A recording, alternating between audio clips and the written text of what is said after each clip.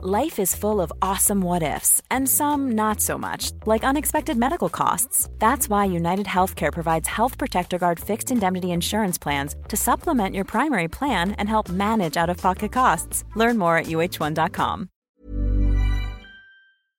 Welcome, friends, to another rSlash NuclearRevenge video. Today we've got a crazy story of someone getting their own mom locked up. But first, make sure to hit those like and subscribe buttons down below so you never miss any of my daily videos. That said, our story of the day is I sent my own mom to prison. My 6th birthday was somehow the best and worst day of my life. It was 1985. Birthdays were one of the few okay days for me and my little sister growing up. Dad usually risked my mom's wrath, gently and cleverly persuading her that a birthday party would make us look good, and that would usually get her begrudging approval. Mom was obsessed with her image. The parties themselves were never anything fancy, a bit of cake, musical chairs, and a few balloons, but it was enough. It was nice to just have a day where tension wasn't constantly simmering at home. My 6th started off on a really good note. Most of my dad's family, i.e. the nice ones, had managed to come. As for mom's side, the ones I didn't like much either hadn't bothered, were ill, or were busy. I didn't get off scot-free though. I remember cringing when I heard grouchy old Uncle Arnie's stick rapping on the front door. God, that guy can make a clown convention feel like a funeral. Despite that, the party went pretty well, leading up to the arrival of the birthday cake. My mom set it down on the coffee table, next to the ashtray, whilst everyone finished singing the famous song. The one I can't even bear to hear anymore. What happened next was one of those surreal moments that you never want to believe, but have to because you can't run away from the truth. I sucked in all the air that my little lungs could carry and blew them out. Well, it took a couple more goes, but I got there in the end. Then, and it couldn't have been more than a minute later, my dad collapsed, his head hitting our old armchair as he went. Everyone turned, but for that first moment, nobody did anything. I think they expected him to jump right up again and say, "Gotcha," knowing he liked to play the fool. When it dawned on them that he'd really gone down, the adults first start scrambling around. His sister, my Aunt Rose, making a beeline for the phone. My first instinct, despite everything, was to look to Mom. I saw her, arms crossed, watching from behind the island of the open-plan kitchen. There wasn't a lick of emotion on her face. Dad had suffered a heart attack. He died on his way to the hospital, leaving me and my little sister with Mom. In that brief moment, me and my sis had not lost only our provider, but our shield. I thought it was my fault. I thought that when I'd snuffed out the candles, I'd somehow cursed him by accident. The seeds of guilt had been planted, and every time afterward that my mom said, "This is your fault," it only made me more certain that I'd really done wrong. After the funeral, you'd scarcely have known that she'd lost a husband. The biggest change to her was that our family's tight budget had been reduced even further. The lack of money, the struggle for it, only made Mom testier than ever. To her credit, and as much as I hate to say it, she did do whatever she could to earn a living. A bit of cleaning work here, a bit of bar work there. She could keep the holes plugged at least as quick as they appeared. The one thing she couldn't stop was her temper. Dad had been on the receiving end in life, both for himself and for us, but now that he was gone, there was nobody. If she was ever intending to lose her temper at me or my little sister, it was up to me now to take the consequences. I remember when I was about 12 and my sister would have been about 5. We'd been left alone whilst she was out on a cleaning job. It was late in the evening and we'd had dinner before she left, but it didn't amount to much. A couple hours later, and my sister was grabbing at my arm, crying for something more to eat. I chewed over the idea of breaking Mom's rule, don't touch the food. As we both got hungrier though, I decided to give in and go hunting for something we could eat. I wasn't expecting much, but seeing the bare cupboards and bare fridge surprised me nonetheless. I leaned on the counter and wondered what to do. Out of the corner of my eye, I lit up as I saw our pathetic holy grail, the bread box. I pulled the cover up and found 2 slices of bread in their plastic wrapping. Success! There was a little butter left and some raspberry jelly, so I spread us each a piece and then we just sat on the sofa eating our snack. When Mom got home though, a small bag of groceries in tow, there was heck to pay. She opened the fridge and she'd just put away the eggs when she noticed the butter was missing. I was reading a book about Stanley Kubrick, or at least half reading, when she turned to look in the bin. She pulled out a wrapper and asked, "What's this?" Part of me wanted to give the obvious reply, but I knew better than to rock the boat any more than necessary. I told her that me and my sister were hungry, so I made something to tie us over. My answer didn't cut it for her. She came storming over and started giving the third degree with a nasty look in her eyes, like I was some pervert caught in a devious act. In hindsight, I realized that it was about power. Mom had her rules for a reason. She wanted nothing less than full control. My disobeying her, in her eyes, was a lapse in control. When she didn't get the answer she wanted, I was left with another stinging cheek. I had become somewhat numb to her outbursts by this point. Don't get me wrong, it still hurt, and I still felt betrayed, but it had almost become routine. My primary worry was my sister. For the time being, Mom hadn't touched her. She had shouted at her, which was bad enough, but she'd never crossed the line any further. Still, the worry that she would never left me. It was always in the back of my mind, keeping me on my toes. Recently, though, I'd almost started to discount the possibility, letting it slip out of mind slightly, but here, I'd accidentally dropped my sister in it. As far as my mom was concerned, she was a co-conspirator. She was guilty. I never regretted anything more than implicating my sister. As soon as she was finished with me, she went into the dining room where my sister was drawing. I only anticipated that at most there would be shouting, and that's what there was. I could hear her giving the same verbal lashing that she'd given me, except that's all I could hear. There were no crying or pleas, just Mom's voice getting louder and angrier, bursting out of control. Then I heard a muffled smack. Crying followed. The shouting continued. I heard the smack again and again. My blood ran cold. I was paralyzed, my mind running in a hamster wheel. What was I doing? Why couldn't I move? I can't believe I'm being so weak. I'm meant to protect her. These thoughts just kept spinning in my head on a loop. My sister's cries were getting louder and louder. I needed to move, to do something. No matter how hard I tried, though, I couldn't get up. But I couldn't continue to hear the repeated smacks, the cries. Reflexively, I covered my ears with my hands, but it did little to drown out the sound. Again and again, smack, smack, smack. Panic and desperation were swelling within me. Please stop. Stop. The words spluttered out of my mouth almost automatically. Then, for an eerie moment, the shouting, the crying, and the smacking came to an abrupt halt. Silence. I didn't let my guard down though, as I could feel something hanging in the air. Mom came back into the room with a face like thunder and was about to say something when there was a knock at the door. She brushed herself down and steadied herself, welding a smile onto her face before going to open it. It was Mrs. Kowalski from next door, coming over to see if we were all okay. She found her way inside and looked around before I caught her eye, pointing at me and mumbling questions to Mom. I felt so embarrassed. As slick as ever, though, Mom charmed her into peace of mind and she was soon on her way. Mom's skill to enchant people around was unbelievable, both for her skill and the contrast of its warmth compared to the real her, the one keeping us locked up at home. It meant that the only time I tried to tell someone about what she was doing to us, it achieved nothing. They refused to believe it of her, put my complaints down to childish exaggeration. The despair and dread I felt following that was unlike nothing a child should know, nothing I had known, until now. As much as I feared for my sister, I never anticipated just how it would feel for her to be on the receiving end.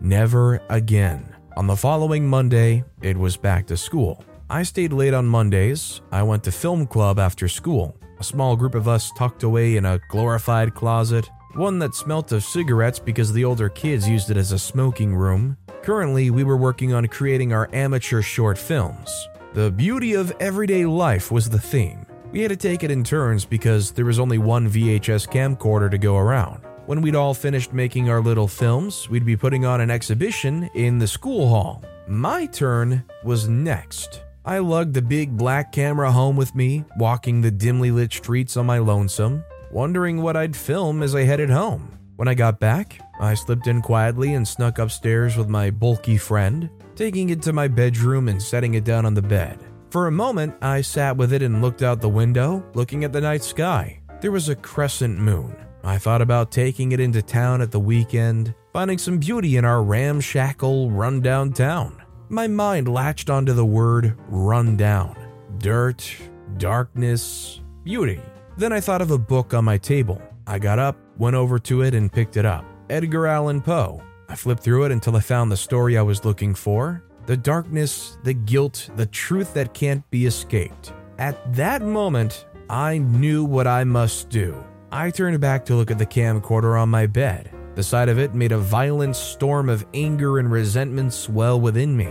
My heart beat faster and harder the longer I stared at it. Yeah, I knew what I must do. I waited until my sister went to bed and my mom went to the bathroom. I hurried down the stairs as quietly as I could, camcorder in hand. I went to the living room and tucked the camcorder between the TV stand and the big leafy plant nearby, doing my darndest to make it as inconspicuous as possible. Then, before she came down, I raced over to the cabinet on the other side and pulled out the special bottle of vodka. I remember Aunt May saying that vodka had no flavor, so it was perfect for slipping into Mom's cranberry juice. I put in as much as I could without it looking obvious before screwing the top back on and heading back for the cabinet. I could hear Mom coming down the stairs as I gently placed it back on its shelf and closing the door. Then, as she entered the room, I jumped down onto the nearest chair and slumped. "You treat my furniture with respect, is that clear?"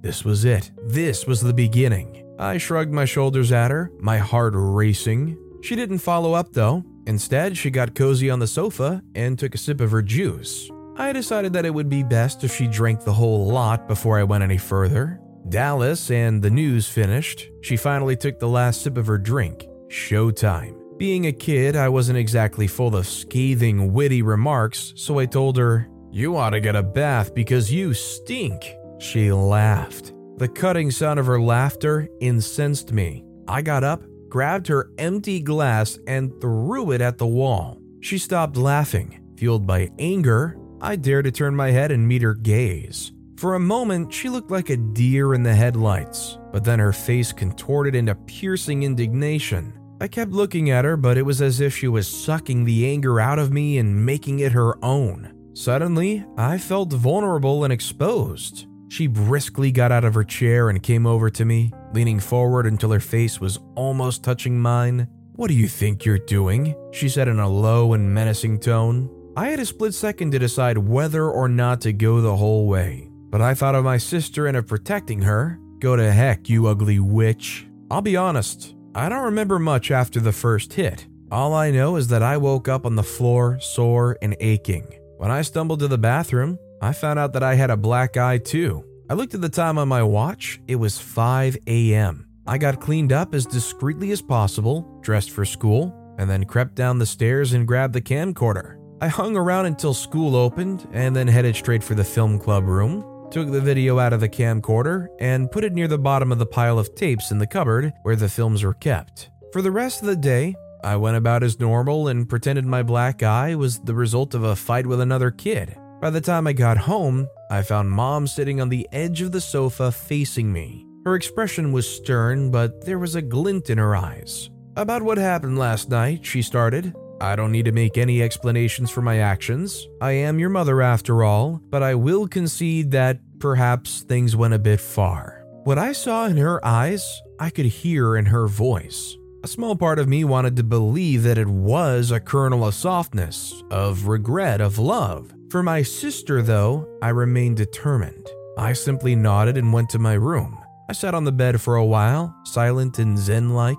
What if she'd just shown some inkling of remorse? There was still time to stop. On balance, though, I decided that she didn't have limits, that I couldn't take a chance. It would be 3 long, arduous weeks before the evening of the exhibition. In that time, I kept a low profile, but stuck close to my sister to make sure she was safe. When that Friday evening arrived, Mom had us all make an extra effort. There was going to be a number of parents and local folk turning up, so she was determined to make a good impression. We got in the car, and within 15 minutes, we were bathed in the halogen glow of the school's lights. We headed for the auditorium, and Mom started mingling with the other adults whilst I went to fetch my film. Walking the empty halls was an eerie thing. The silence seemed to amplify everything. The lights, the polished floor, and even the dull beige-gray lockers that flanked me. It was a deathly ominous moment. Finally, I arrived at the door of our little club room. I grasped the cold metal handle, took a breath, and gave it a sharp push. I was invited into the darkness by the familiar fading scent of Laramie's, fumbling around for the light switch before flicking it on and walking over to the cupboard. I brushed its chipped top with my hand and gave the whole idea one more consideration. I could still back out. This was my last chance. I'd pay heck for it if I did. No, I've started it. I must finish it. I swung open the cupboard and grabbed the videotape from its home. The feel of it stirred something within me, something resembling excitement. Fear? No, it was anticipation. I walked back into the auditorium just as everyone was settling into their seats. Mom smiling and beckoning me. The sight of her smiling at me made me feel sick to my stomach, but I couldn't work out whether it was guilt or repulsion. Either way, I bared it. I sat next to her and listened as Mr. Robards, the art teacher, welcomed us and set out the order of play. First up was Jackie. She went up to the stage to introduce herself and talk a bit about her film, before handing it over to be played. Hers was a nature film, shot at a wildlife reserve a few miles out of town. All things said, it was actually pretty good. I only wish I could have enjoyed it. Next was Tommy, who filmed himself and his friends doing funny stuff, highlighting the beauty in shared laughter. There was still yet one before me, Lisa. She went onto the stage to do her intro, handed her tape over, and just as she foretold, her video was about finding beauty in grim things. She must have read my mind. She'd picked out on one of the most run-down shopping areas and a decaying mansion, presenting them, in fairness, better than I could have done. In such a tense situation, it seemed absurd to feel a pinch of relief over not having to directly compete with her. After she finished, Mr. Robards called me onto the stage. My heartbeat picked up and my hands were starting to get balmy. Slowly, with my heart in my throat, I got up and walked out towards the stage. Everything felt like a blur, and of all the things I could think of, my first thought was, I'm sorry that this will probably ruin Jackson's turn. I walked up the steps, across the stage, and stood behind the wooden podium, clueless as to what to say. I decided to follow my heart. Hello, my name is Jack. Tonight, I want to share a different kind of beauty that I've discovered. It's the beauty of freedom, of truth, and justice. This was a hard-won appreciation, and one that I want to share with everyone. Thank you for listening. My voice quivered a bit and my heart was beating like a drum, but I'd managed it. Mr. Robards came over and held out his hand, and after a pause, shaking, I managed to give him the tape.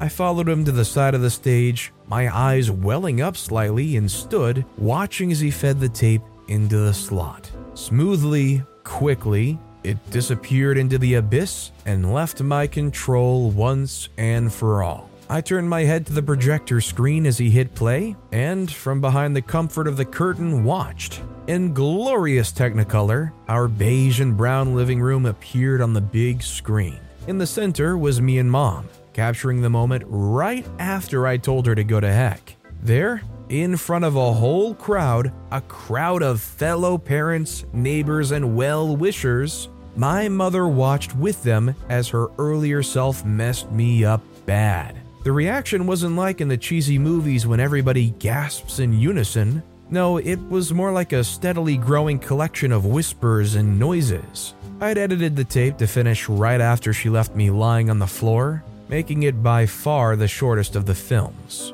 After it finished, Mr. Robards looked at me aghast and was about to say something when there was a blood-curdling scream from the audience. It was hers, Mother's voice. "You rat," she shouted. I peeped around the corner of the curtain and saw her standing in her violet dress with a deranged, hungry expression on her face. It hadn't been remorse after all. She caught sight of me and went to move, but the crowd intervened, and Mr. Robards stepped in front of me. Even as one of the fellow mothers and two men blockaded her, she struggled like a wild animal. Mr. Robards conveyed a message to the women up front through a series of gestures before leading me to an empty classroom. He beckoned me to sit and took a seat opposite me. He said, "I'd heard that you got that shiner from being in a fight with another boy." I nodded. He says, "But that wasn't true, was it?" I shook my head. He says, "How long has this been going on?" I say, "Ever since I can remember."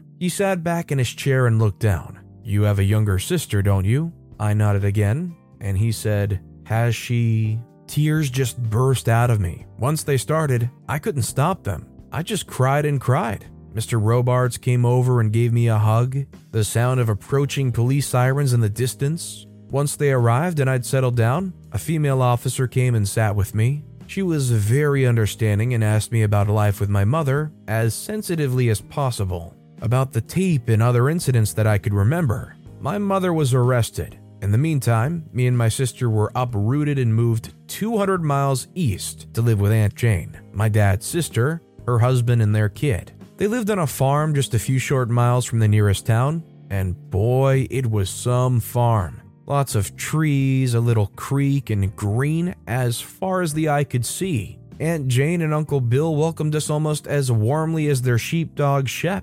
The house was more rustic than ours, but nicer with it. Homely. It wasn't just the decor either. It was the atmosphere. There was a warm, inviting feel to the place. I put it down to the kindness and love that existed between its inhabitants. It gave a light to the place that, as the cliche goes, makes a house a home. It was some time before the case got to court, and I never saw any of the trial. It had been decided that my testimony wasn't necessary, given the smoking gun evidence that they had. When the verdict reached me, I relaxed for what felt like the first time in my life. Guilty. 15 years. I'd sent my own mother to prison, and you know what? I didn't feel the least bit bad for her. Me and my sister settled into our new home, way of life, and discovered the meaning of happiness and peace of mind. We went to new schools, made new friends, and had new experiences. I worked hard at school, got the best grades I could manage, and then went on to college. Now I've got a job in film industry and continue to work towards my dream of making films someday. My sister decided college wasn't for her and dove into the world of business.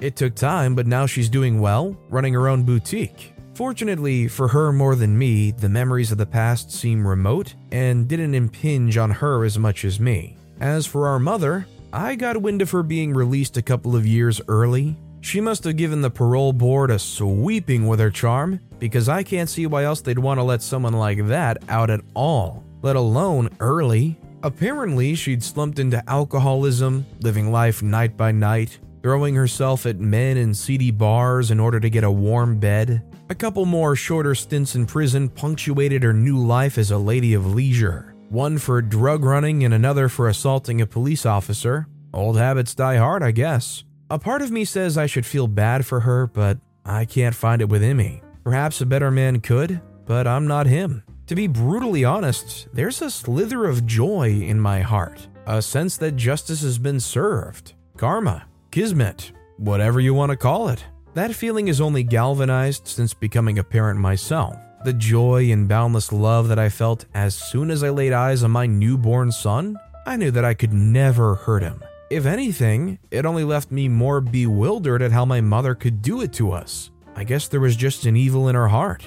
I know that my sister still thinks about getting in touch, but I've advised her against it. I told her that it would open a can of worms that ought to stay shut. Time in her young age takes the edge off her memories of her, and she's got a fine heart, but she still lets it take her away at times. She wants to believe that her mother wasn't as bad as all that. I think she trusts my judgment, though. She knows I wouldn't be so sure unless I had reasons to be so. And so we've stayed well away from her, leading good and fulfilling lives. That day my father died, I lost the man I loved and respected the most. It was the worst day. In that moment, though, I also lost the only reason to stick around. A new possibility to escape was created. It was the best day. Honestly, it's such a disheartening thing to hear about OP's experience and how, at one point, OP mentioned that they tried to admit to somebody what was going on behind closed doors, and they weren't even believed because their mom is just such a charismatic person. It's just crazy that OP had to feel obligated to go all the way to showing a graphic video in front of everybody at a film debut to finally get the truth out there. Considering everything the mom did and what ended up happening to the mom after the truth was out there, do you feel like justice was truly served? Let me know what you guys think in the comments down below. But with that being said, that's all the time we have for today. Now, if you want to hear another revenge story that was even more insane than this one, click on that left video. Or if you missed my latest video, click on the right. But with that said, I'll see you all next time with some more stories. Mom deserves the best, and there's no better place to shop for Mother's Day than Whole Foods Market. They're your destination for unbeatable savings, from premium gifts to show-stopping flowers and irresistible desserts. Start by saving 33% with Prime on all body care and candles. Then get a 15-stem bunch of tulips for just $9.99 each with Prime. Round out Mom's menu with festive rosé, irresistible berry chantilly cake, and more special treats. Come celebrate Mother's Day at Whole Foods Market.